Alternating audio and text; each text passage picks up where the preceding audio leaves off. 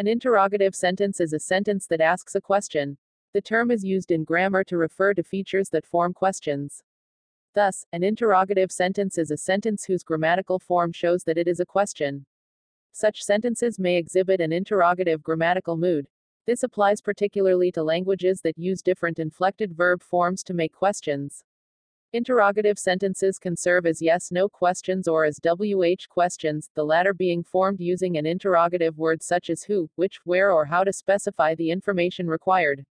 Different languages have various ways of forming questions, such as word order or the insertion of interrogative particles.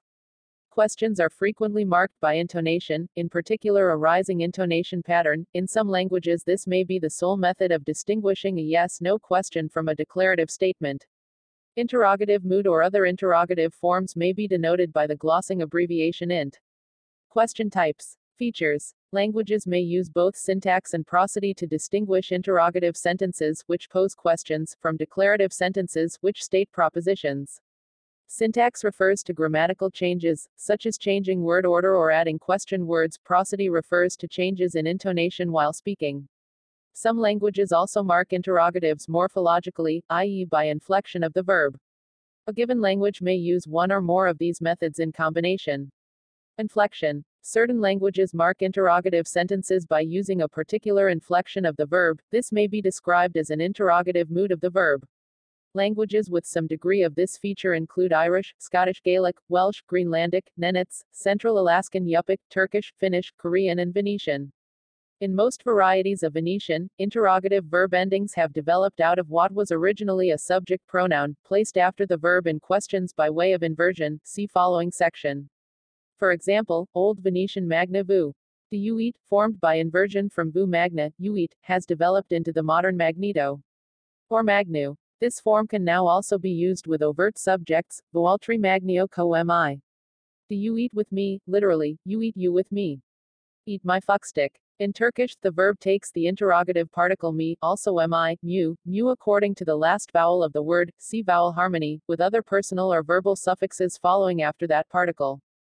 Geliorum, I am coming. Gelior muum, am I coming? Geliordum, I was coming. Gelior moidum, was I coming? Geldum, I came. Geldum mi, did I come? Evlison, you are married. Evlimissen, are you married? In Central Alaskan Yupik, verbs are conjugated in what is called the interrogative mood if one wishes to pose a content question. Takeikutan, USG, will come. Kaku takeikusite, when, future, will you come? Kamugta naruk nekmik, the dog is eating some fish. Kamik nara kamugta, what is the dog eating? Yes, no questions in Yupik, however, are formed by attaching the cliding qaa to the end of the first word of the sentence, which is what is being questioned. Takeikutan qaa, will you come? Kamugta qaa naruk nekmik, is the dog eating some fish? Further details on verb inflection can be found in the articles on the languages listed above, or their grammars. Syntax edit. The main syntactic devices used in various languages for marking questions are changes in word order and addition of interrogative words or particles. In some modern Western European languages, questions are marked by switching the verb with the subject, inversion, thus changing the canonical word order pattern from SVO to VSO. For example, in German, liebt mich, he loves me, declarative. Liebt mich, does he love me, literally, loves he me. Interrogative. Similar patterns are found. An interrogative sentence is a sentence that asks a question.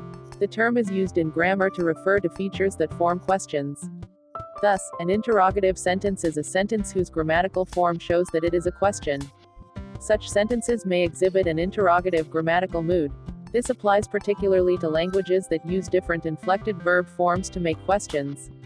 Interrogative sentences can serve as yes/no questions or as WH questions, the latter being formed using an interrogative word such as who, which, where, or how to specify the information required. Different languages have various ways of forming questions, such as word order or the insertion of interrogative particles.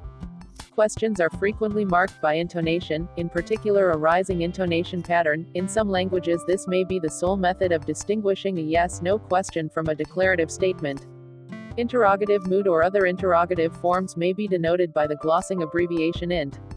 Question types. Features. Languages may use both syntax and prosody to distinguish interrogative sentences, which pose questions, from declarative sentences, which state propositions.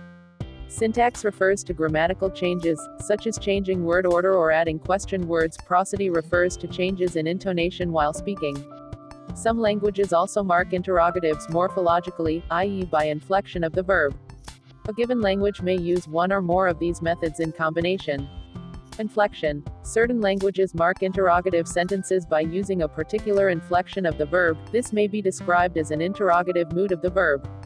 Languages with some degree of this feature include Irish, Scottish Gaelic, Welsh, Greenlandic, Nenets, Central Alaskan Yupik, Turkish, Finnish, Korean and Venetian. In most varieties of Venetian, interrogative verb endings have developed out of what was originally a subject pronoun, placed after the verb in questions by way of inversion. See following section. For example, Old Venetian magna vu. The uit, formed by inversion from vu magna, uit, has developed into the modern magneto or magnu. This form can now also be used with overt subjects, voaltri magnio co mi. The you eat with me, literally, you eat you with me.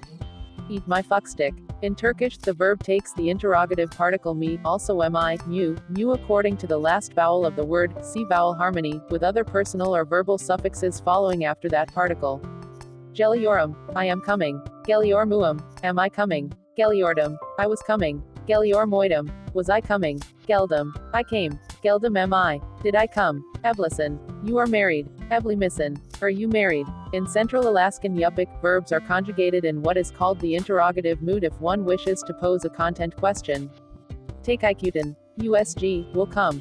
Kaku takeikusite, when, future, will you come? Kamugda naruk nekmik, the dog is eating some fish. Kamik nara kamugda, what is the dog eating? Yes, no questions in Yupik, however, are formed by attaching the cliding qaa to the end of the first word of the sentence, which is what is being questioned. Takeikutan qaa, will you come? Kamugda qaa naruk nekmik, is the dog eating some fish?